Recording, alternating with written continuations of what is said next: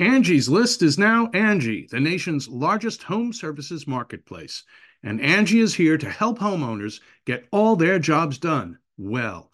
Angie has helped over 150 million homeowners care for their homes. Whatever your home project, big or small, indoor or outdoor, come to Angie to connect with and hire skilled professionals to get the job done well. My son needed a major yard cleanup at his new home. We went straight to the Angie website and found a bunch of local, reliable, and affordable pros to handle the job, and one did pronto. Angie can help you find the best price for your project.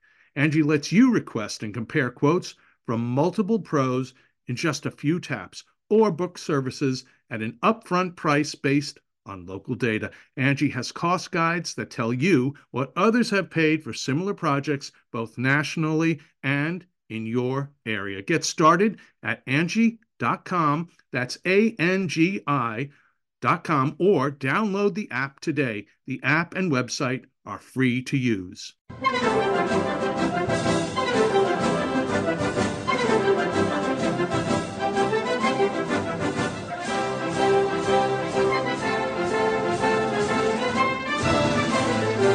Hello, ladies and gentlemen. This is the Victor Davis Hanson Show. I'm Jack Fowler, Victor Davis Hanson, the star, the namesake. He's the Martin and Ely Anderson Senior Fellow at the Hoover Institution and the Wayne and Marcia Buskey Distinguished Fellow in History at Hillsdale College. Victor is a syndicated columnist, an essayist, a farmer, a military historian, a classicist, a best-selling author, a political analyst. He's everything. He's got a website, victorhanson.com. We're going to talk about that later. What are we going to talk about first off? Gosh, I've been wanting to talk about this guy for a while, Victor. It's Sam Brinton, the very, I don't know, is it okay if I say the odd Biden administration bureaucrat who also is an airport thief. And we'll talk about him and other things that are, I think, more important right after these messages, which are important.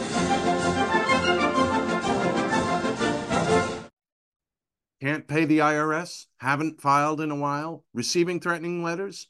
Yeah, it's about to get worse. The IRS is hiring an army of agents targeting hardworking Americans like you. You need warriors on your side. You need Tax Network USA.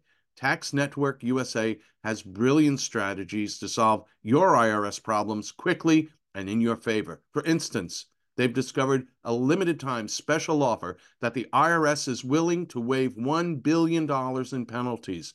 Find out if you qualify before it's too late. Never call the IRS alone.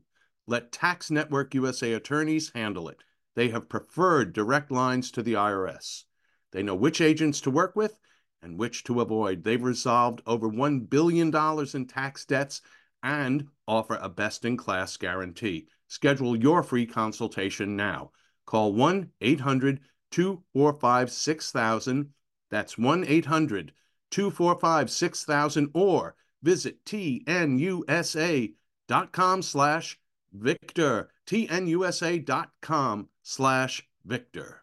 Okay, it's time to commit. 2024 is the year for prioritizing yourself. Begin your new smile journey with Byte, and you could start seeing results in just 2 to 3 weeks. Just order your at-home impression kit today for only $14.95 at Byte.com. Byte clear aligners are doctor-directed and delivered to your door. Treatment costs thousands less than braces. Plus, they offer financing options, accept eligible insurance, and you can pay with your HSA FSA. Get 80% off your impression kit when you use code WONDERY at Byte.com. That's BYTE.com. Start your confidence journey today with Byte. We're back with the Victor Davis Hanson Show. So, Victor, just a little from you, please, on Mr. Brinton, who is a very controversial and colorful and flamboyant appointee of the Biden administration. He is, quote unquote, gender fluid. He sticks it in your face. But he also, when he travels, seems like he leaves Washington without luggage, and he returns home to Washington with luggage. He's been arrested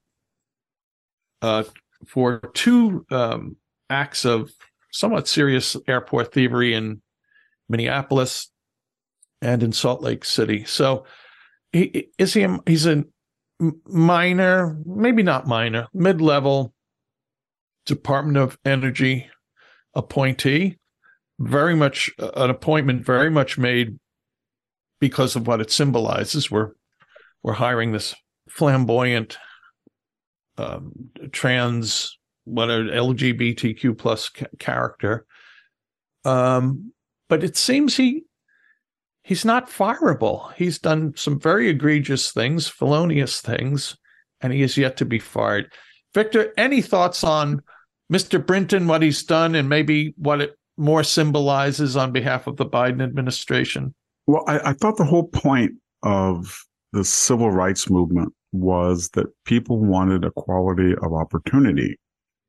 And when the civil rights movement expanded beyond the binary of white-black and to include women and Hispanics and Native Americans and homosexuals and now transsexuals or transgendered, then the point was that everybody just wanted to make that incidental, not essential to who you were. But it turns out that didn't happen. So this character, that's who he is.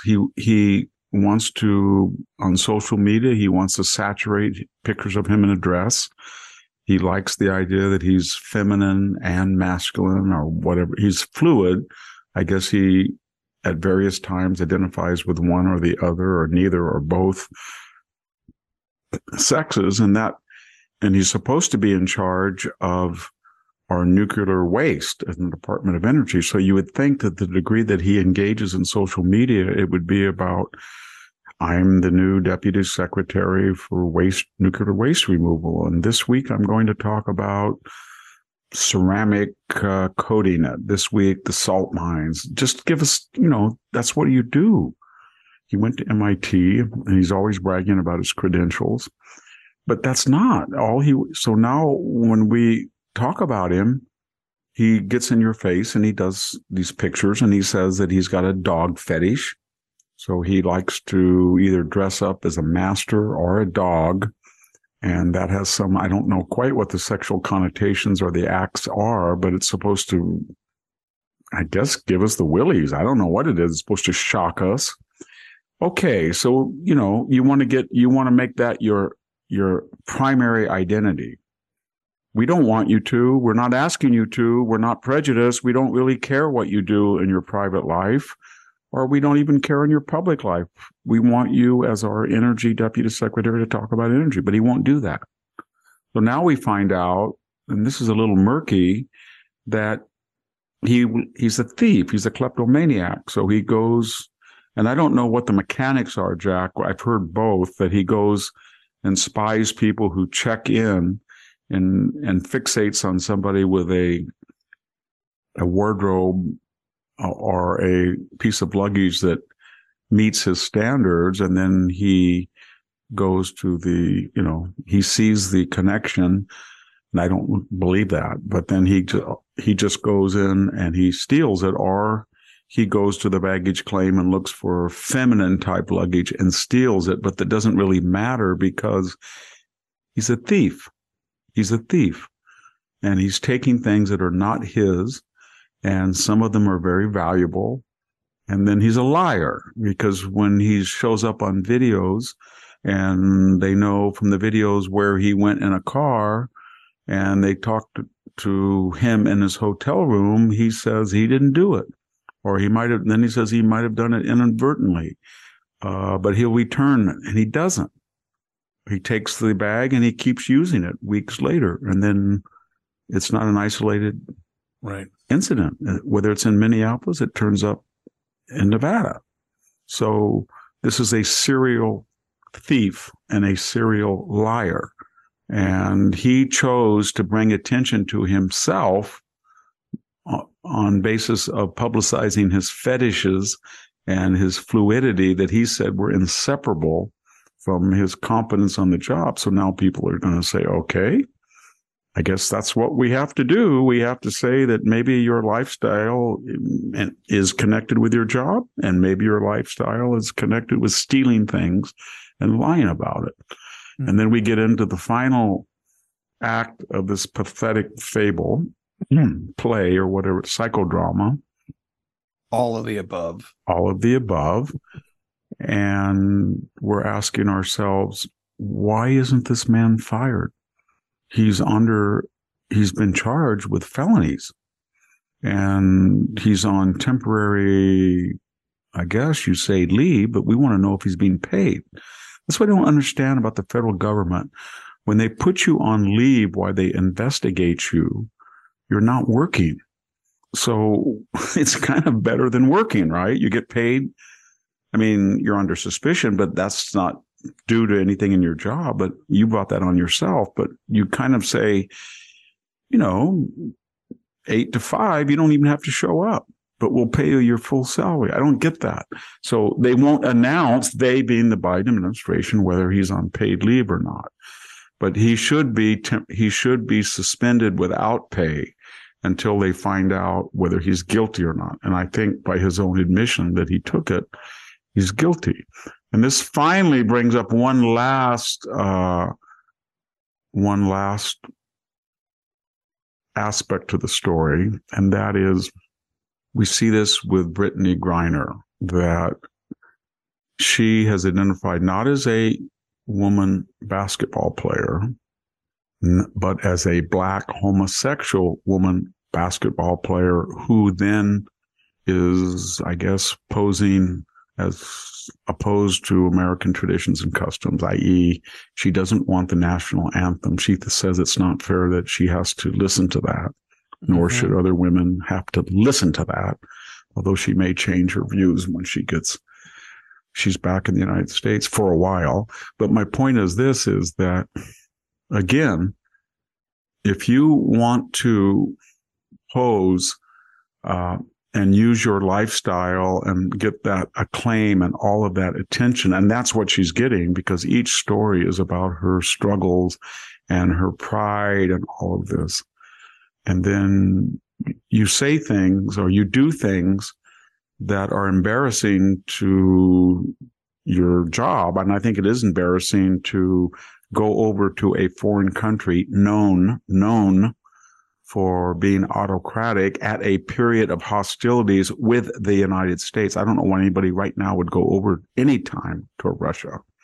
But if you did go over to Russia and you knew that what the Russians are thinking and operating, then the last thing in the world, you'd bring CBD oil and give them any flimsy excuse to railroad you into a prison sentence. Just like if you were transgendered and you're putting things on the internet to brag about the superiority of your dresses or all of your lifestyle, then the last thing you want to do is be stealing women's clothes. And you get, we as a society can't say anything. Our propagandist enemies do. Vladimir Putin's having a field day with these stories. Right. But I have to think of anyone he could have arrested, any American. I don't know. I think he must have thought 2 or 3 steps ahead, that somehow or other, if I pluck this one out, of course, the Biden administration is going to try to make some swap for her, because she, in American terms or American cultural terms, she checks off any number of boxes, right? Woke boxes. So I have to think this was a very calculated effort on Putin's part. Well, he does. I mean, Sammy and I talked about that. The NBC story was suppressed, and it basically said that Biden was lying. That Biden said, we either had to get Brittany or we got nobody. No, Putin's not that stupid. He's evil, but he's not stupid. Completely stupid. And what he said and what NBC reported, which is probably true, is he said, I tell you what, it's going to be 1-to-1. I want my global terrorist arms merchant to do more damage and kill more Americans. But in exchange, you have a deal now. Would you want Brittany, the person who won't stand at your national anthem, or do you want this ex-Marine that we trumped up charges? And he didn't take drugs in, but we think he's a security operative or something. And that's who you get. And so the Biden administration apparently lied about that and said we had no choice. No, they had a choice, and they took Brittany, of course. Right. And so Putin then has got his Cheshire grin, and he's saying, And as Sammy and I talked the other day, I looked at Russian TV, and it's this United States doesn't like white males. It doesn't like Christians. It doesn't like patriotic people. It prefers people who will not salute or support the national anthem to people who have served their motherland. I think they use the word motherland. And this is who we're dealing with. And right. The sad thing about it is we're learning this week about revisiting the Libyan bombing, Lockerbie, and looks like we're going to maybe find some Iranian fingerprints on it. And Iran is really upping its surrogate war on the northern Israeli border. They're getting close because they have nothing but contempt for the Biden administration to a bomb. They want us to go back into the deal so they can extract more concessions. They're having this turmoil. And one of the things they're going to do they're already doing is take hostages. And so when Mr. Bout was exchanged, everybody around the world is saying, if they're going to give up the world's greatest arms merchant who sells terrorists to kill Americans, they must not care about Americans very much unless they have a certain profile. So as a would-be hostage taker who wants, maybe like the Taliban people they got for Bo Bergdahl or her, let's see, let's take hostage a deserter. Let's take hostage somebody who won't stand for the flag, gay, black, female. But let's not take hostage a white male, because you get nothing for them. Whether it's Mr. Fogel, the high school teacher, or Whelan, the Marine, you get nothing. So we're going to take a quote-unquote marginalized person, or somebody who feels like we do, that they don't particularly feel comfortable with the United States, and we're going to get somebody of his caliber. And that's what the legacy is. And I think we're going to see a lot of hostage taking. That's going to be a lot of political hostage taking. That's going to cause a lot of internal dissension, because the diversity, equity, inclusion racket has now gone to hostage taking. Right. And whether a hostage person is traded for or swapped for will depend on their diversity, equity, inclusion profile. A fact well known to our enemies. Amen. Damn. Well, Victor, let's move on to some other people who have Americans who have a low view of America, and that's the 51 intel agents who signed that infamous letter before the 2020 elections that Hunter Biden's laptop was had all the earmarks of Russian disinformation, etc. So Kevin McCarthy, who, as of today, and we discussed this on a recent podcast, still unclear of his whether he has the 218 votes to become the speaker. But let's discuss him as the presumptive speaker. He has come out. Here's a headline from Daily Mail. McCarthy vows subpoenas for 51 intel agents who signed letter saying Hunter laptop story was part of Russian collusion. And well, that's about it. That's it in a nutshell. I think none of these folks have shown, not a single one of them, Victor, has shown the slightest admission of wrongdoing, even after the facts have come out. What do you think about what Kevin McCarthy is doing here? And Victor, if you have any other things you want to say about Kevin McCarthy and his speakership potential, go ahead. Well, not one of them has apologized. In fact, a couple of them said, well, we didn't quite, sort of, maybe not said it was. Remember, it said they looked like. It looked like. So they had that little catch. But then it was, remember, John Brennan cooked it up. He'd already lied once under oath, and then about, as I said, staffer computers in the Senate. And then he lied again when he said there was no collateral damage in drone attacks. And then he got another liar, Clapper, to go on. And then they got, I think, even people like Leon Panetta. So they got 51 people to say that probably could have, should have, maybe is Russian disinformation. I think it was in mid-October. It was right before the election. And guess what? It fed right into Joe Biden. I think it was the second debate in which he said, when Trump brought it up, no, 51 experts, CIA directors, director of national intelligence. So it was designed, how it worked was Joe Biden called them up, or his operatives called him up and said, that crazy damn Hunter, he's under one of his wild binges again. And the sucker went in and he left his laptop. He loses everything. And this guy's got his laptop. And it's got Hunter naked, it's with prostitutes, and it mentions Joe Biden getting a cut from all of these payoffs. And we got to squash this, but the damn thing is authentic. We know it is. And so you guys in the FBI, go get that. And they did.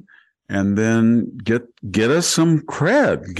Call up all of our left-wing buddies and say that it's Russian disinformation. I know the Mueller thing blew up, but let's try it again.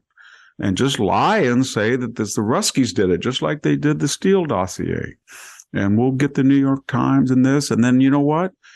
Get Michelle and Barack and everybody else to call their friends at Twitter and make sure that they go after Trump and they keep this thing quiet, and get the FBI calling Twitter each week and get this handled so that Joe can get up there and say that it's not Hunter's. It's a complete lie. And that's what they did. So that's why Trump got so infuriated, because after the election polls, listen, a lot of people heard all of that. They heard Joe Biden on national TV say this is a fake Russian disinformation. And I know it is, because 51 experts said that it was, that we called up and begged them to lie. And that's how it happened. And they have no remorse. And Kevin McCarthy's trying to bring attention to it. But you know what's going to happen. They're going to call these guys up, Brennan and Clapper, and they're going to do either a James Comey 245 times. To the best of my memory, I'm not sure that I remember that. You want to know on what basis did I ever see the laptop? I can't remember whether I did or not. Well, did you make any forensic investigation? Yes, I did, but I just can't remember when it was. And that's what they're going to do. And they're going to say they're no more going to charge me with perjury than they did Fauci or anybody, or Jack Dorsey or anybody else.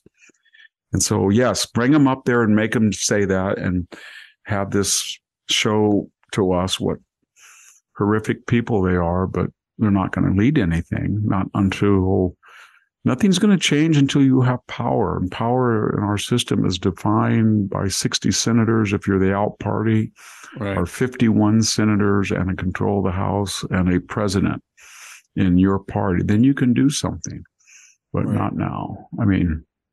And so as far as Kevin McCarthy, he has one argument that I find somewhat persuasive, and that is that when everybody's demanding new leadership, understandably so, he's saying, well, you didn't take the Senate. You didn't gain in the Senate again. And when I've been House Minority Leader, we picked up seats. And we picked up seats even in 2020 when Trump lost. And we didn't lose as many as we thought we would in 2018. And now that I'm the House Speaker, you can go blame the people who are in each state. We lost 2 governorships.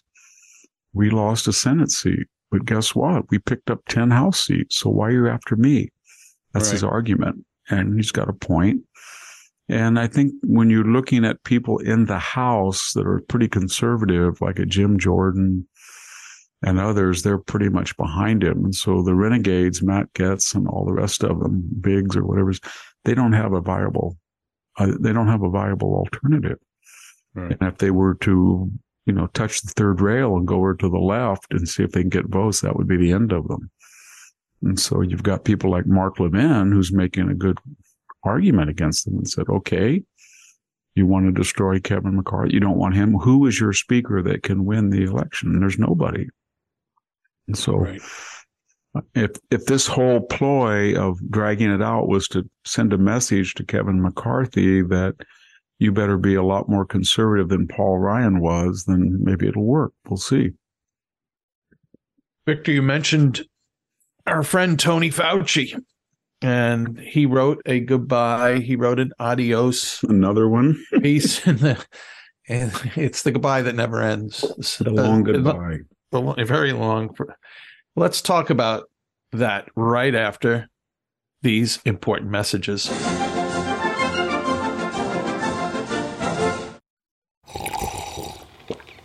That's not just the sound of that first sip of Morning Joe. It's the sound of someone shopping for a car on Carvana from the comfort of home. That's a good blend. It's time to take it easy, like answering some easy questions to get pre-qualified for a car in minutes. Talk about starting the morning right. Just like customizing your terms so your car fits your budget. Visit Carvana.com or download the app to experience car shopping the way it should be. Convenient, comfortable. Delve into the shadows of the mind with Sleeping Dogs, a gripping murder mystery starring Academy Award winner Russell Crowe. Now available on digital. Crowe portrays an ex-homicide detective unraveling a brutal murder he can't recall. Uncovering secrets from his past, he learns a chilling truth. It's best to let sleeping dogs lie. Visit sleepingdogsmovie.com/Wondery to watch Sleeping Dogs, now on digital. That's sleepingdogsmovie.com/Wondery. We are back with the Victor Davis Hanson Show. It's snowing here in Connecticut. I heard it was hailing out there in Selma, California. Victor, two points, two little free commercials before we get to the little dictator.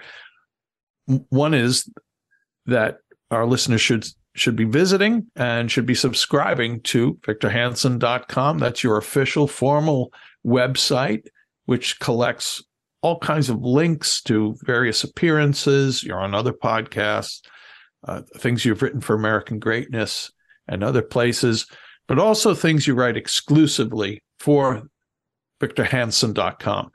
Folks, if you don't subscribe to the website, you cannot read those articles. They're called ultra articles. Victor writes, 2 or 3 a week. Victor, that 4-part series on extremism, it's now, you said it was only before, it's 6-part series. It's an excellent series, folks. Of course, you talk about Tony Fauci in it.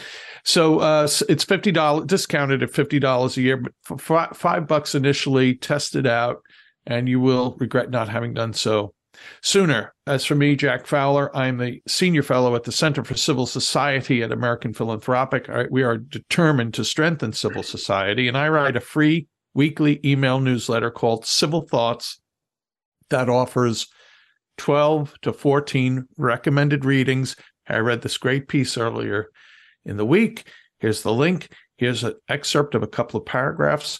I think you'll enjoy it. I think you'll find it interesting. It's free. We're not creating a mailing list. We're not trying to sell your name. Subscribe at civilthoughts.com.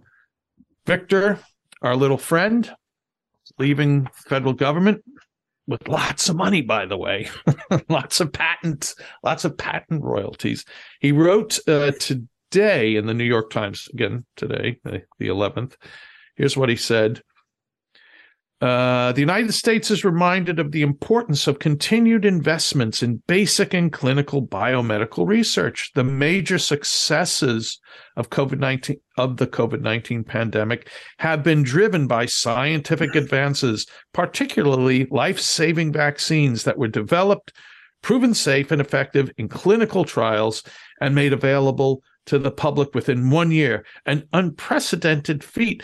Other lessons are painful, such as the failures of certain public health responses domestically and globally. We also must acknowledge that our fight against COVID-19 has been hindered by the profound political divisiveness in our society in a way that we have never seen before. Decisions about public health measures, such as wearing masks and being vaccinated with highly effective and safe vaccines, have been influenced by disinformation and political ideology, not written, of which my fingerprints are all over. Yeah, I mean, that was very good because he just described what he was. So take mask, one mask, nah, we're not going to wear a mask. Wear one mask. One mask, nah, wear two. Cloth's okay. No, cloth's not okay. Don't wear cloth. Herd immunity, yeah, that's going to be, I don't know, 50, 60, no, 70, no, 80, no, 90, no, natural immunity is not as good as vaccination. Hey, get a vaccination. You know why? Don't worry about the other guy. It's 96% gold standard. It's going to protect you. So if you go get a vaccination, you will not infect your family and you can't get infected. Now, if there's some yokel over there who's an ignoramus, a Trump supporter, who knows what, and he doesn't want to get vaccinated, that's his problem. But you are protected. Everything that he said that I just recap was a lie. And when he says it's completely safe, we don't know that yet. And I say that because I don't know. I think Germany has a pretty advanced scientific community. They just announced that males between the age of 1 and 18 are not going to be given these messenger RNA vaccinations. And they went further and said, contrary to Dr. Fauci, that they can't find a recorded case of a male 1 to 18 who died of COVID, but they can find a lot of myocarditis cases and some deaths from 1 to 18 males who were vaccinated. So, and that all that stuff doesn't register with Fauci. So then he says misinformation, and we have him right after the COVID pandemic reaches our shores, and we have mention of the Wuhan lab. And he's already saying that travel bans are not that important, and then they are important once we enact them, to the criticism of the international community, and Donald Trump is to be praised for that. But then he says it's a bright, shiny object in these private Francis Collin emails to worried scientists of gain and function research. And they're basically saying to him, we hear that, that the CDC and the National Institute of Allergies and Infectious Diseases has been subsidizing gain in function research that's outlawed in the United States. And they got around the law by going to their buddy Peter Daszak's Echo Health, who then channeled the federal cash to the Wuhan lab where the virus escaped. And that cannot be true.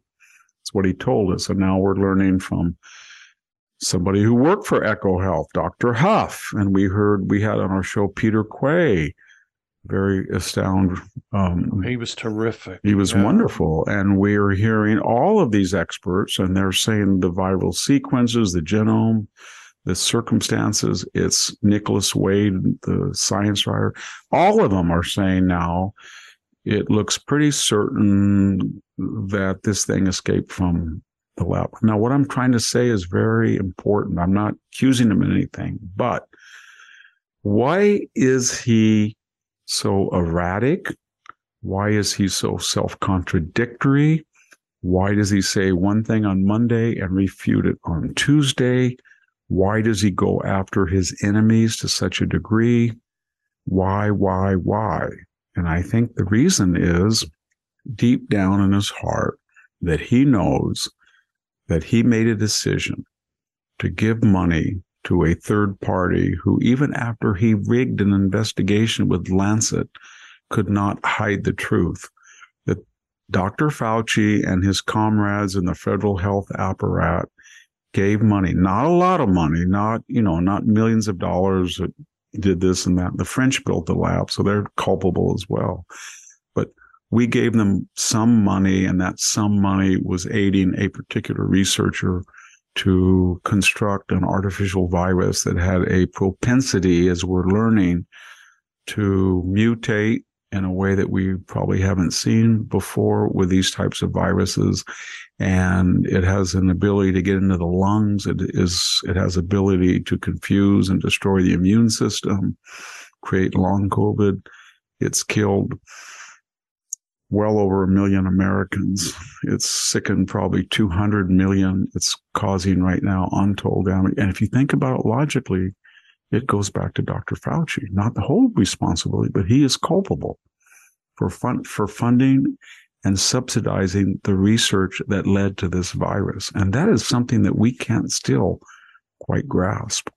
Given in violation of a restriction on that also. Yes, correct? That would be the greatest story, I should say, greatest crime in the history of modern medicine, that a U.S. virologist in charge of $50 billion in grants and one of the key kingpins of all policy as it pertains to epidemics was sending money to conduct research in communist China in a lab overseen by the People's Liberation Army that was engaged in a type of research deemed far too dangerous in a far more sophisticated United States with far more guardrails.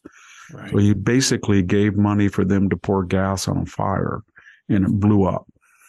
And I think that's the key to the whole persona of Dr. Fauci. He spent the last 2 years not engaged necessarily in doing the following. Hey, I'm having a symposium on Zoom.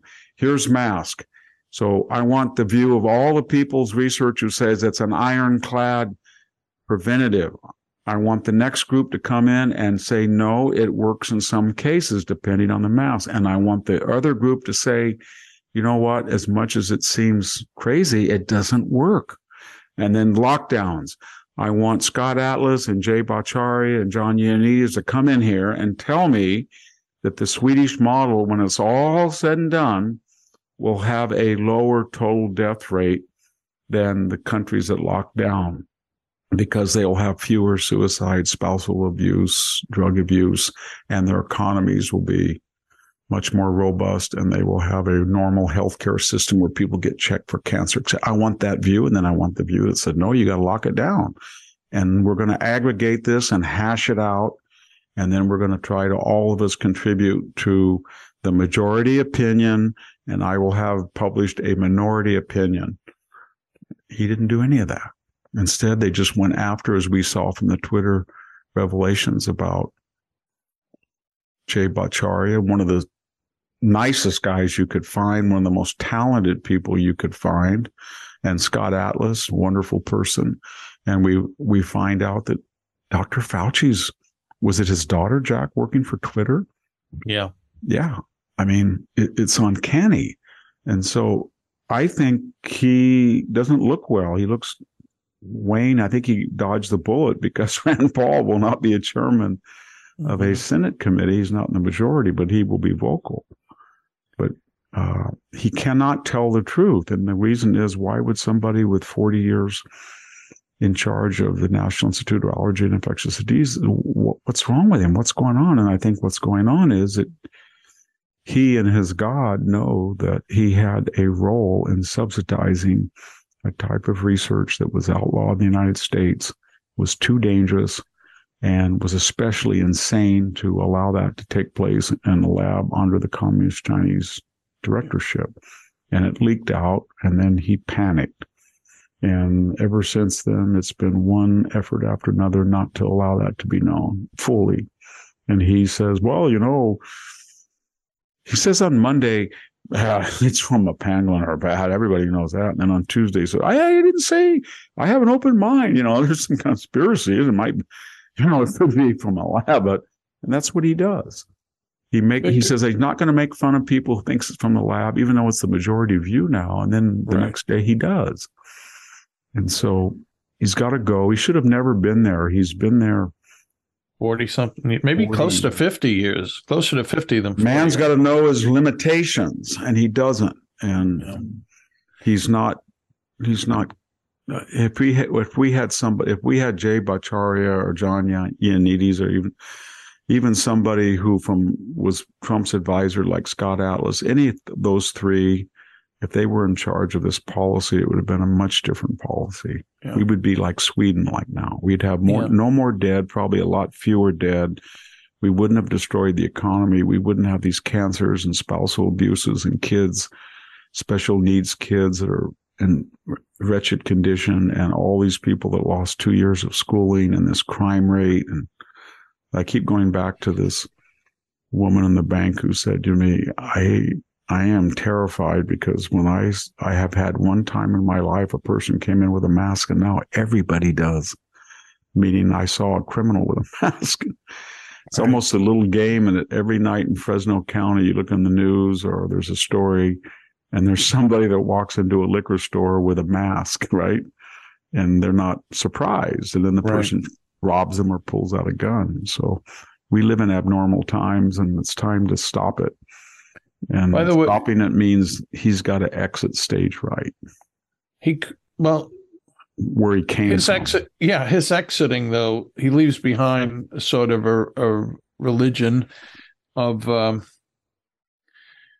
COVID religion, in this sense. You've suffered greatly for COVID, and millions of other people have all kinds of different issues. Here's one, and we don't have to elaborate on this, but it's just like one case of what are the manifestations, what are the consequences of what Fauci has done and what he's created. This is from a headline from the Daily Mail to date, and this is from Duke University Hospital. Hospital condemns girl to death over COVID jab. Mother of adopted 14-year-old pleads for help after Duke Hospital refused to perform life-saving kidney transplant because, why, Victor? Because she is not vaccinated. She's not vaccinated. He made that into a religion. He's made that into a religion. And you can't. And now that everybody's almost all Americans have had COVID, and I've had it twice, and I've had 2 Moderna vaccinations. And I can tell you that I got Delta over a year ago, right after they told me, he announced that don't worry about Delta. We know that Moderna shot is ironclad. And then they said, if you have antibodies from the shots from Delta, you cannot get Omicron. I got Omicron. And then they said, it's not as serious as Delta. I still have long COVID, and it's bizarre, the autoimmune response. So I'm just saying that all the information that he didn't express a doubt in disseminating turned out to be false. All of it. So if you heard him in March of 2020, when he was telling people to go on cruises and dates and travel bans wouldn't work and there's no need for mask, and then all of a sudden he just flipped. And then he was pontificating about herd immunity and vaccination. It was all wrong. And then his subordinates and he himself were praising the Chinese when we know that they had basically run a criminal enterprise and squashed the truth. And they rigged all of the investigations and destroyed evidence. Yet he had the audacity to tell us that they were doing a good job. They were a police state. They were welding people welding the locks on their doors. They were nightmarish, Orwellian. They were horrific. And he acted as if they were a partner with us. In the very beginning, they were threatening to withhold protective equipment if we didn't back off our accusations. And remember how he operated. And he operated with this huge pot of money as the highest paid employee of the federal government. And every conference, every convention, everybody knew that if you got on the wrong side of Anthony Fauci, he was going to shut down your lab. And so they were terrified, they being the medical research community. They should have said. And then people, I get really angry about it, not because I have this long COVID that I'd like to get over with much more rapidly than I am, but more importantly, I had colleagues I knew Jay Bhattacharya, not well, but I know Scott Atlas fully well, and I know exactly what happened to him. And when you go back to those dark days of, my gosh, you go back to September, October, November of 2020, and you walk across the Stanford campus with Scott, or you're at Hoover and you read what people are saying and talking, they treated him like he was a criminal, and they misquoted him, and that was all sort of directed by Birx and Fauci. And read Birx's memoir. They went after him, and they went after him because he basically said there's no scientific evidence that your mask wearing for younger people or vaccination for younger people is going to do much good. And you're just taking all of your resources and you're having a scattershot, unfocused approach. And we need to focus on people over 60 and rest homes especially, get them vaccinated, get them protected. Do not shut down the schools. Do not shut down the medical facilities. Do not shut down the economy, or you're going to kill more people than COVID. That's what he said. He never said that was what I got the angriest about, Jack. On the Stanford campus, the doctors and everybody said what he didn't say. They kept saying, well, he wants everybody to go out and get infected and get natural immunity, and he's going to kill people. He never said that. He said that if the elderly community is protected and isolated, then the younger community, especially children, if they're infected, they're probably not going to die, and they're not going to be seriously ill. And that was absolutely correct.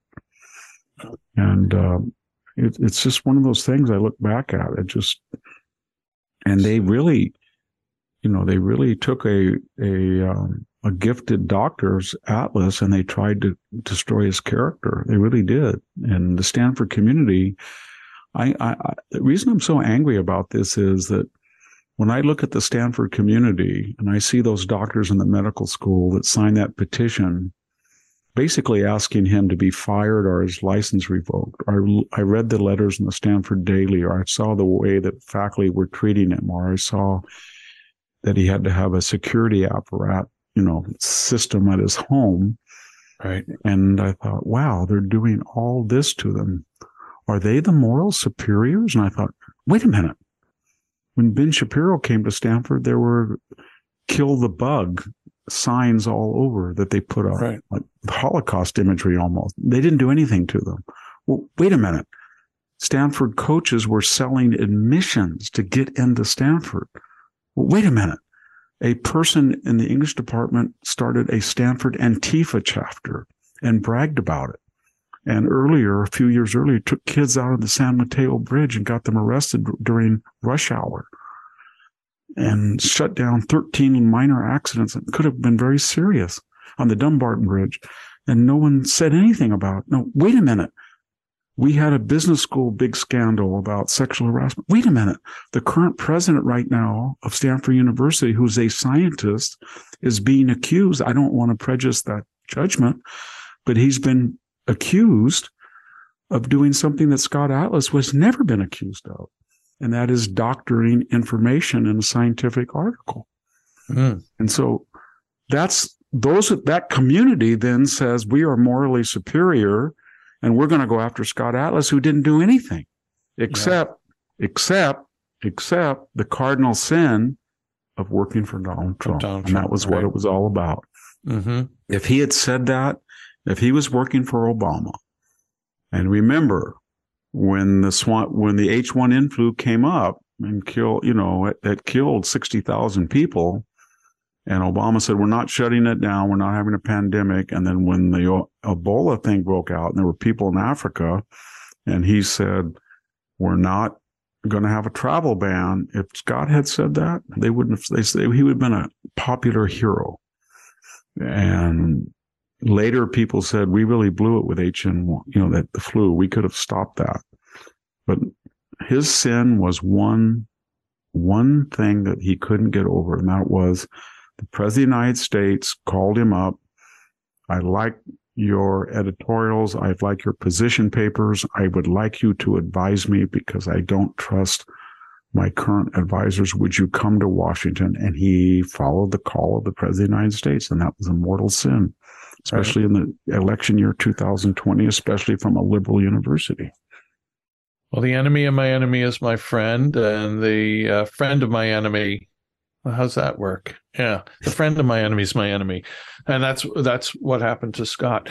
Hey, Victor, we have time for I hope two more topics, but one more broader topic, and that's safety. That's a word we hear a lot: safe, unsafe, safe spaces, and I'd like to get your thoughts about this right after these important messages. CarMax is putting peace of mind back in car shopping by putting you in the driver's seat to find a ride that's right for you. Because at CarMax, we believe you shouldn't just settle for a car. You should love your car. That's why every car we sell is CarMax certified quality, so you can be sure with upfront pricing that's the same for every customer. So don't settle. Find love at first drive and start shopping now at CarMax.com. CarMax, the way car buying should be. Okay, picture this. It's Friday afternoon when a thought hits you. I can spend another weekend doing the same old whatever, or I can hop into my all-new Hyundai Santa Fe and hit the road. With available H-Track all-wheel drive and 3-row seating, my whole family can head deep into the wild. Conquer the weekend in the all-new Hyundai Santa Fe. Visit HyundaiUSA.com or call 562-314-4603 for more details. Hyundai, there's joy in every journey. Back with the Victor Davis Hanson Show. Victor, I'm prompted by the incident last week in Virginia. There was about 12 to 16 people who work for a pro-life, pro-family nonprofit were going out for dinner at a restaurant, had made reservations, and an hour or so before they were called and told reservations canceled. The reason, and this has been on Fox and other places have reported, the reason is the wait staff felt unsafe with the presence of such Neanderthals who believe, I guess, that abortion is wrong. They could not serve hamburgers to such people. Victor, that concept of I don't feel safe, or the concept of safe spaces, and we had talked earlier before the podcast about a piece you've read on the College Fix about Pomona College, and where safe space mixes with race. But it is, I guess, when first used, a lame-o weenie kind of excuse for I don't want to discuss issues with you, but it has become a weapon too. Yeah, it's a violation. It's a way you violate the First Amendment. And you say that if somebody is going to speak or visit or have, you just say he's scary. And it's sort of like the Jim Crow Confederate argument when you'd say, I can't have that black person come into this lunch counter because I don't feel safe. I just don't feel safe around white women. Or I believe in free speech, but I'm not going to have a mixture of the races. That's too dangerous. I don't feel safe. That's what they said, crazy as it sounds today. But it's an argument to suppress free expression by saying that it's a Supreme Court, you're yelling fire in a crowded theater argument. It's just completely bogus. And that's what people do. They say, I need a trigger warning. I can't read Mark Twain. I need a trigger warning.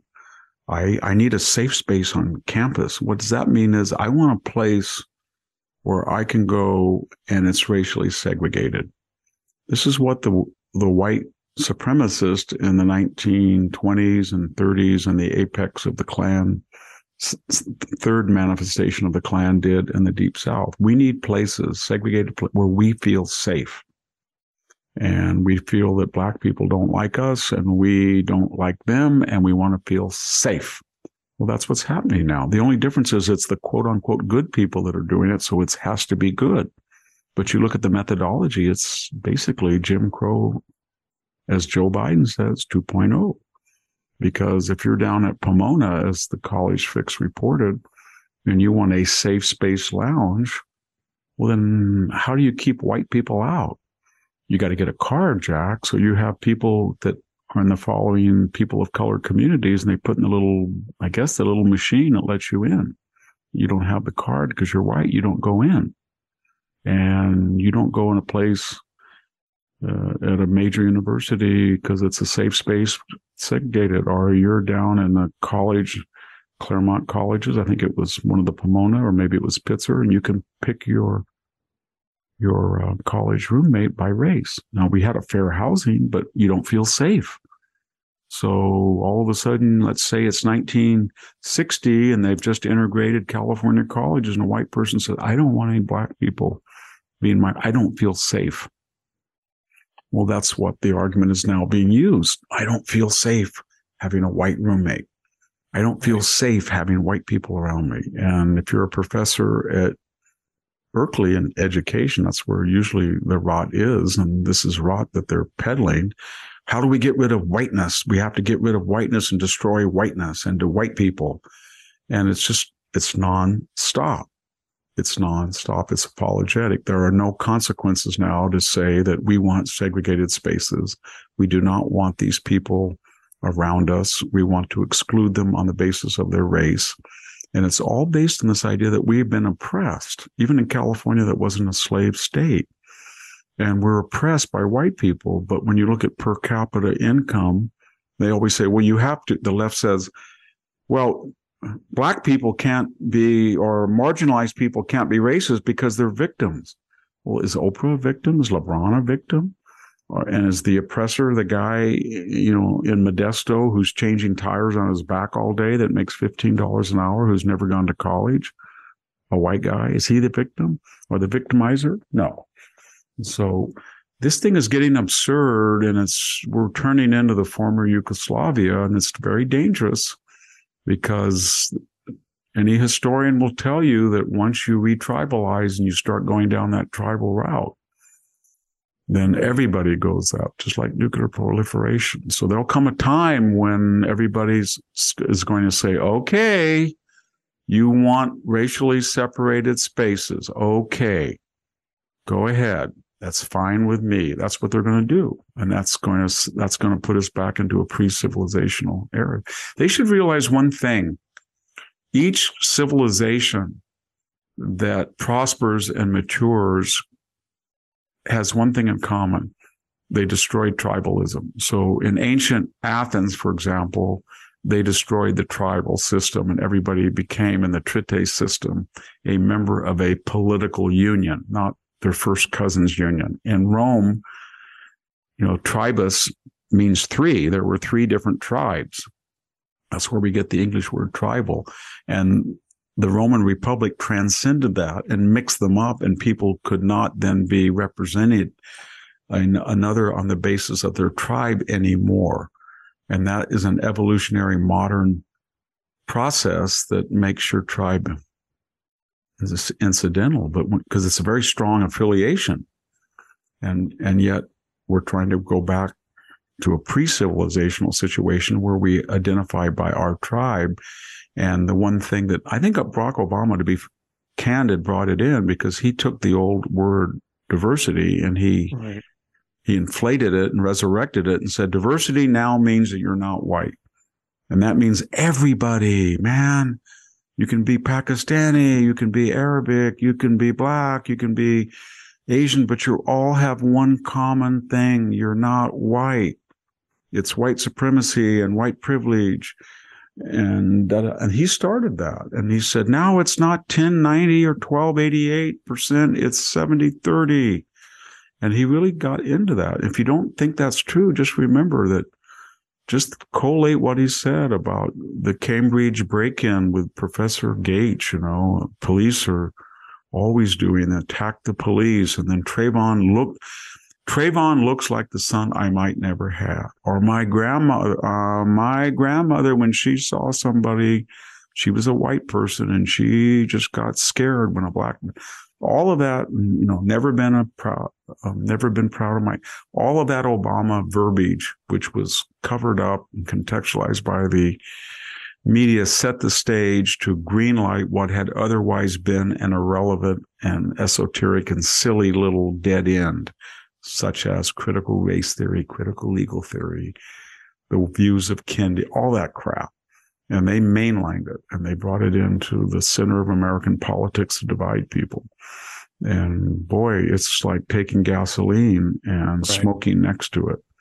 It'll blow up in your face. And you can really see it when people are getting very tired. And when you get somebody like Joy Reid, and night after night after night, she goes on white people and white people and white people. And you get the View, and those crazy people do the same thing. White privilege, white privilege, white privilege, white privilege, white supremacy, whiteness, toxic whiteness. And you get it in the universities. And it's not good. People are going to finally say, I'm sick of it. And I think they've already said that. And then how you define sick of it, Jack, because they're going to still do it. You say this, I don't care anymore. I'm not a racist. You can call me anything in the world. Call me racist, racist, supremacist. It has nothing. It has no effect on me anymore. You're the racist. And when you meet that magic moment when conservatives and Republicans and independents, traditionals say, you know what? You're the racist. You're the one obsessed. Yeah. You, Oprah, talk about race all the time. You, Meghan Markle, are nothing without race. You, LeBron, can't let it go. You always have. You, Colin Kaepernick, keep bringing it up. You're all got one thing in common. You're all very wealthy. You're all very successful. And you're all functioning very well in a non-racist society. And don't keep playing. It has no effect. Yeah. And then you'll have to have if we finally get into a race irrelevancy, then people will have if Cardi B wants to sing something and it's got the most toxic lyrics in the world with the N-word, somebody will have the guts to say that's just pornography. Mm-hmm. Talking about the female genitalia in a violent manner that degrades women, talking about African Americans with the N-word. I don't care. That's just can't. That is just awful. And they can say that without feeling that they're going to be called a racist. Right. Just like you'd say if it was a country western white guy saying it. But until we get there, it's not going to be good, because it's the last refuge. Calling somebody a racist is the last refuge of a rogue. Right. And when everything else is exhausted, you say racist, and you say racist more and more, and it loses its currency. It's also the first thing for many to label someone else with. Victor, I have to say, my gut would be that the butcher, the baker, would be less caring, probably the more, I don't care anymore what you have to say. Call me whatever the hell you want. Versus leadership. I know here in Connecticut, where I'm in dabble in Republican Party politics. My God, that is the great fear of many a state rep, that they would be called a racist. Well, you're going to be called a racist. See, I think that's a very important point, Jack. And that is, there's 330 million people, and most of them people just get along and they don't care. They're intermarried, they're assimilated, they're integrated. Every family is multiracial in some aspect. But then we have this bicoastal elite, and the people that are not white that function very well. It's kind of I don't know how to say it. It's a civil war between elites. It's Don Lemon getting mad that he's relegated to a bad time spot. It's Colin Kaepernick wanting a better Nike or Adidas contract. It's Oprah thinking that she can leverage Meghan Markle. It's the View. It's that competition where people who say they're not white are in competition with other elites just like themselves who are white.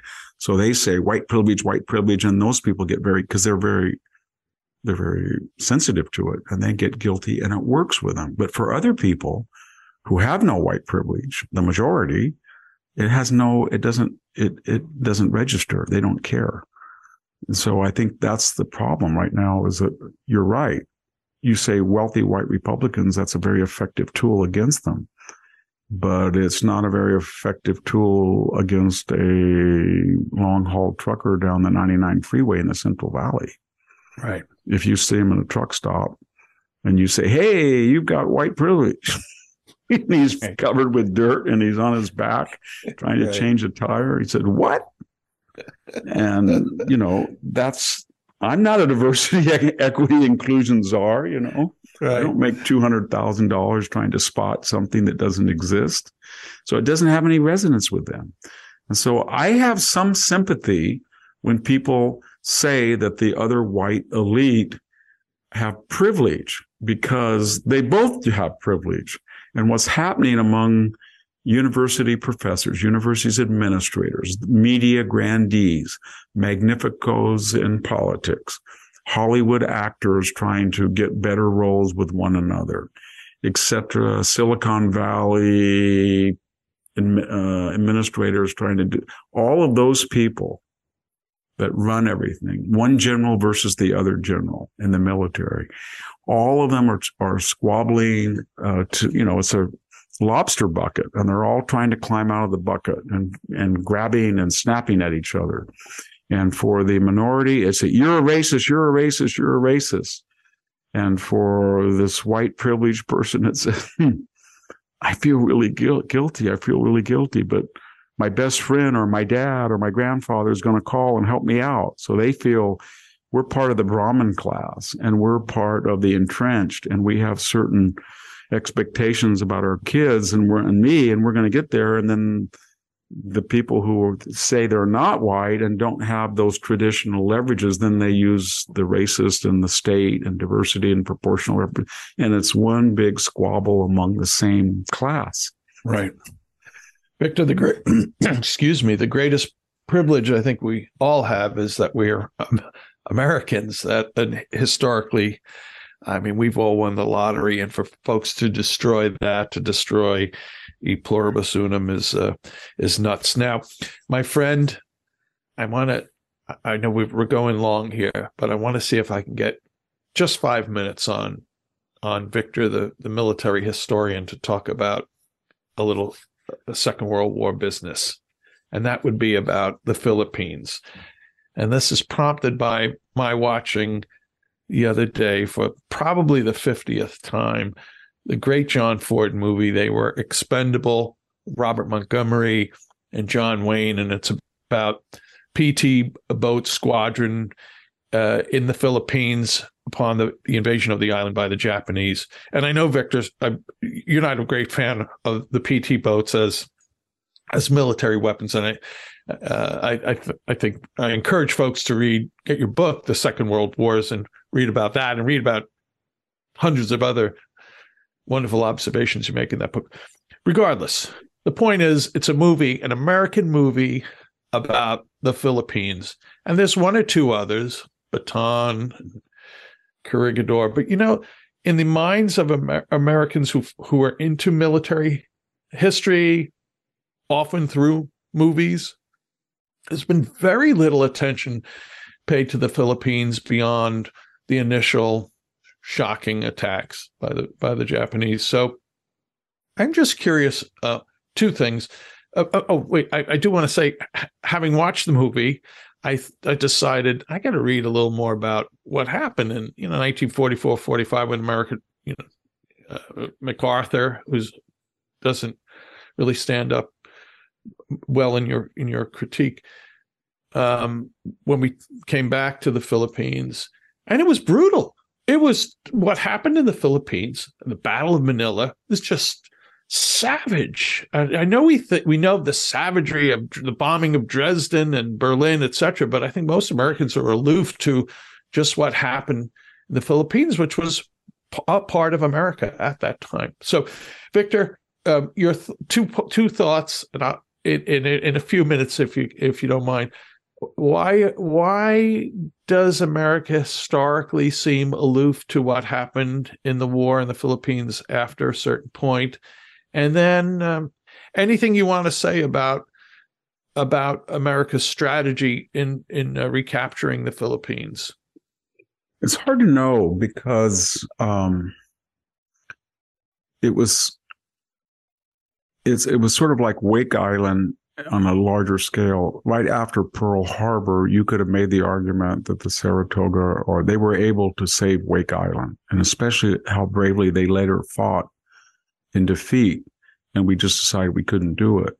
So in the case of the Philippines, right after December 7th, and it was bombed on the 8th, MacArthur and his staff had been warned, and yet they had just gotten, not too earlier, a fresh squadron of B-17s. They had some P-40 fighters, I think, and they had submarines. They had a pretty large force, and they were caught on the ground. And I'm not saying they would have been able to hold out, but they didn't quite realize the Japanese would do kind of what they did at Singapore. They would come through the jungle, and then Corregidor's guns, we can argue back and forth, were misplaced, and they were supposed to protect the harbor at Subic.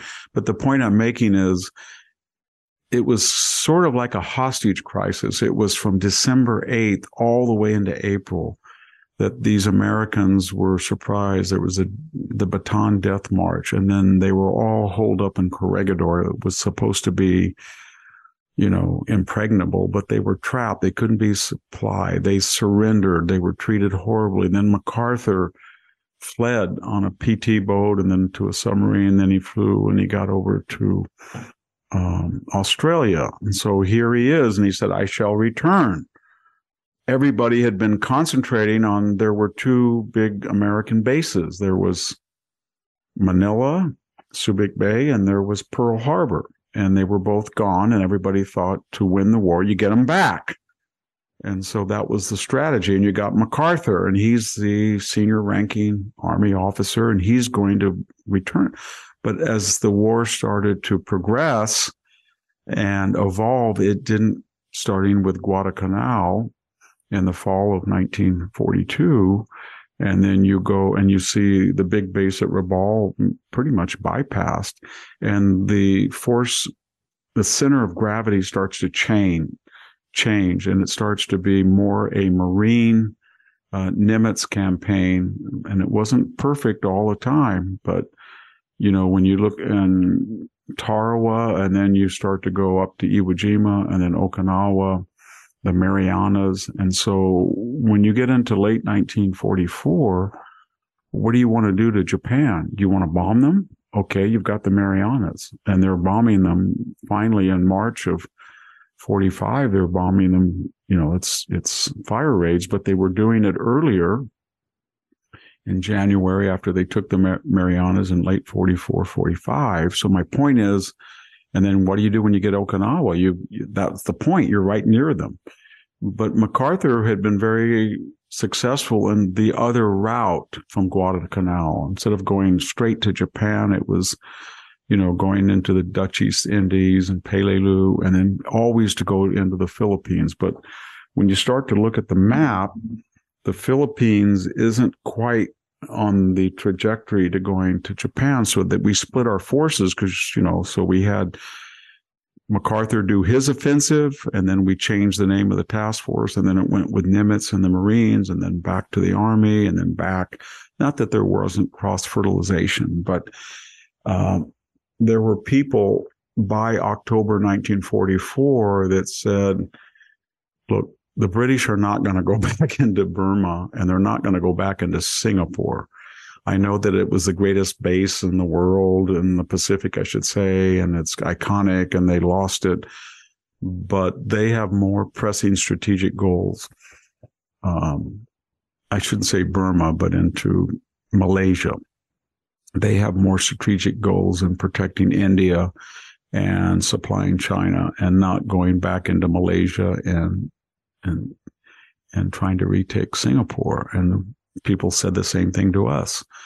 If you look at it, going back into the Philippines and refighting that war that we lost in 42, now that they're dug in, and we're going to have to land, and there's hundreds of islands, and it's a mess. So that is a detour, and we shouldn't do it. And MacArthur said, I said I would return, and I'm going to keep my bargain with the Filipino people. But as you say, it led to 100,000 of them getting killed plus, because it was street fighting. The Japanese utterly destroyed Manila. And you could argue that one of the reasons that we don't talk about it is, and that's a Wendy reason, is that.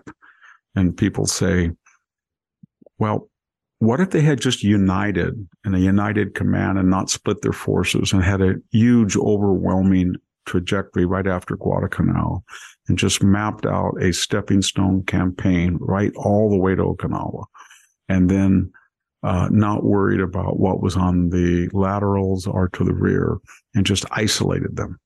Isolated the entire Philippines, just like the British did with Singapore. Maybe that would have been a more economical way of fighting, because they did split their forces and they had overwhelming numerical superiority at these islands, but maybe they could have even enjoyed a lot more, especially at places that went bad like Iwo Jima and Tarawa. And then the other issue is, that movie was a great movie of John Ford. They had a big competition with PT boats, as I remember, and they had this, it was the World War I engine. I think it was a Packard engine, big 12-cylinder, huge, 3 of them, I think. And they went really fast, and they came up with a pretty good design, 35 miles an hour, 30 miles an hour, 25 miles an hour. And the idea was it would have 3 or 4 torpedoes. They finally upgraded the 50 caliber to the Bofors gun with 37 millimeters. And the idea was that right now, at this point, we can't match the Imperial Navy, which has dozens of light cruisers and destroyers, heavy cruisers. But if we have these PT boats, they're very quick. They're very easy to make. We make them out of mahogany and plywood. And maybe they can just zoom in and launch their torpedoes and take out cruisers and battleships and zoom out. Well, the problem was that the torpedoes initially weren't that good. They had trouble in rough seas, and they did some good things, but that movie tries to exaggerate, right, I think in a good way, because it was filmed during, I think, 45, during the war. 44. Yeah. Yeah. So there's some good performances, but it didn't quite pan out. Partly the Japanese destroyer, to be frank, was the best destroyer in the entire World War II theater. Their destroyers were fast. They were well built. They're heavily armed. They were like French destroyers, which were really good too. And it was very hard to sink them and to do anything with them. Even if you had good torpedoes, Japanese had better torpedoes.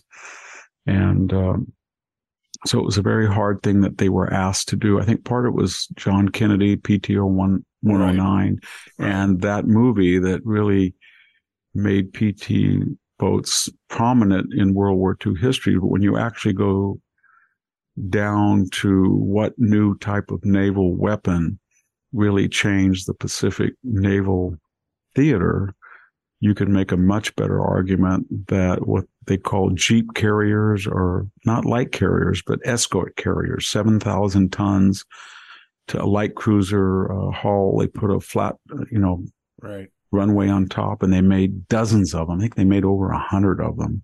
And then it was brilliant, because when you came up and you upgraded to the Corsair or the Hellcat fighter, all of these other planes that the Wildcats and the SPT torpedo bombers, then you could, instead of going to the just junking that second tier of 42 to 43 aircraft, they put them on the jeep carriers, and they, mopped up and they fought on island support. And then they created this destroyer escort, which was a much better idea than the PT boat. And they were cheap, smaller than destroyer, but they had all metal frames. And so the destroyer escort and the jeep carrier were American inventions, and they were really brilliant, and they really made a big difference. But Philippines, we don't talk about it much, because it was kind of like it was an island, but it ended up like Stalingrad, you know what I'm saying, or Verdun. It was just a slog, and it was long, and it was a mess, and it didn't really change the course of the war.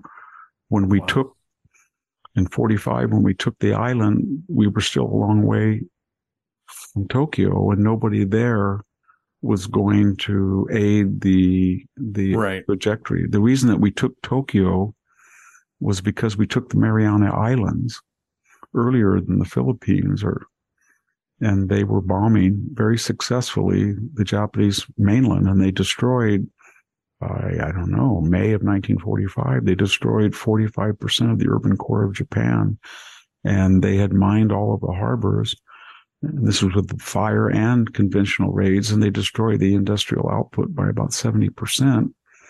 And then we were having Air Force bases, fighter bases on Iwo, and Okinawa was a disaster. 50,000 in that campaign, naval, Army, Marines, 50,000 casualties, 12,000 dead.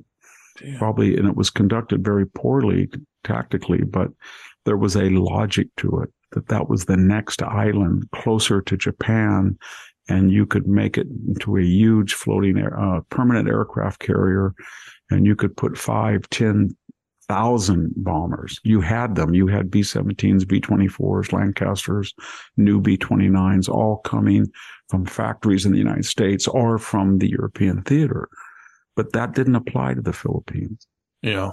So people say, wow, it was bloody, but how did this strategically fit in with the idea of knocking Japan out as quickly as possible? Well, a lot of bodies to satisfy. Well, that was one ego, of the, I guess. That was one of the arguments. One of the arguments was, as MacArthur said, what do? You just bypass everything. So you go up and you take out the head of the snake, and the snake's body dies, or that these bodies are all over the Pacific and they're well stocked and they're dug in and they're killing innocent people and they're occupying it and they're not going to give up. And so we say, oh, we won the war. We bombed Tokyo. We were in Tokyo Bay. And they say, we're still taking, control of Manila, and we have enough supplies to last 2 or 3 years. Right. And then you just sort of say, well, we'll just put the war on hold, just kind of putter around and let them starve or let them. That was MacArthur's argument. Right. His argument was anywhere where there are large Japanese forces and they're in control of strategic ground and they have allied populations under their brutal sway, we have a moral and military rationale to go in there and stop them and kill them or make them surrender, because they won't surrender just because Tokyo tells it is fallen. That was the idea. Well, Victor, thanks for all of that. And I just want to repeat about the They Were Expendable. It's just a great movie. I'm not an advocate myself personally. Yeah, Robert Montgomery was in that. He was so right. I really like Robert Montgomery. Yeah. He was wasn't he Elizabeth Montgomery, the witch on Bewitch's dad? Pretty was he? Yeah, he was. They had that family had remember how she tragically died? I thought she was died young. Very young. She's a beautiful lady, right? She was just stunning in a very strange, exotic way. Yeah. Very beautiful actress. And he was that whole family died early, as I remember, cancer. I just said, I say that often, and I know that some listeners are going to say, no, Victor, you're wrong. But when I had a mother and her grandmother and her 2 sisters and her nieces and her first cousins and my daughter, all of these people in the family had a cancer gene, and they died very young, at least much sooner than I otherwise would have. And when I was going through all that, because they were dying, I'd always see if that was anywhere. And I remember reading about the Montgomery family, that I think Elizabeth Montgomery and her sister died in their 50s or 60s or 40s, 50s, 60s maybe. Yeah. And he died, I think, in his 60s. He was an underappreciated actor. Yeah, I think he's terrific. I think he's in Lady of the Lake, also this movie that begins, like he's in the background. You're looking, it's being filmed from his perspective for quite a while. But, well, anyway, Victor, we've gone way over, but well worthwhile. More words you and wisdom you share. I'm sure nobody cares about that, except maybe some people do. Let me tell you, some folks who have gotten some messages around, and let me air this out. Hey, by the way, whatever platform you're listening to this podcast on, thank you. If you listen on iTunes or Apple, please consider rating the Victor Davis Hanson Show. You can put 0 stars, you can put 5 stars. Victor deserves 10. 5 is all you can give. So do that. Some people leave comments. Here's one. It's from Charlie. It's titled Length of VDH Podcasts. Very appropriate. Sammy said that she is receiving comments to shorten the length of podcasts. Please don't do that. My wife and I enjoy every word Victor says, and he is so knowledgeable and communicates so well. I hope Sammy hears that, because you let me rant and rave, and Sammy's got me on a leash. Well, she yanks my head back through cyberspace when I start to get too verbose and wordy. Victor, you're an unstoppable force. My wife, let me catch up with this. He's so knowledgeable, communicates so well. Right. I also enjoy his side journeys into his farm life. I also grew up on a farm and learned the value of work and responsibility. Even though I am a licensed engineer and spent my career in engineering and software, I always had an interest in history. Dr. Hansen whets my appetite when he does his history talks. Keep it up. Just finished the Second World Wars. I didn't think I needed to read another book on World War II. He sure proved me wrong. I learned so much. Unfortunately, I can't seem to locate some of his books I'd like to read. Please don't shorten the podcast. Thank you, Charlie. Hey, folks who are interested in the Second World Wars or any of the other books that Victor writes, go to victorhansen.com, click on books, and you'll find links to them and you can order them. I think I've said this before. I think the Second World Wars makes a great Christmas present. You know somebody who's a history buff, and sure you do. That is an ideal gift. Victor, you've been terrific today. So much wisdom. I appreciate it immensely. I'm sure our listeners do. Also, I hope and pray for more rain for the good people of California. And I thank you. When you just said that, I'm looking out the window, and this huge black cloud is coming toward me. Well, so good. You have magical powers. There must be a saint of rain, Saint Nimbus, huh? Saint Nimbus of Claudius. Thanks very much, folks. We'll be back soon with another episode of the Victor Davis Hansen Show. Bye-bye. Bye, everybody.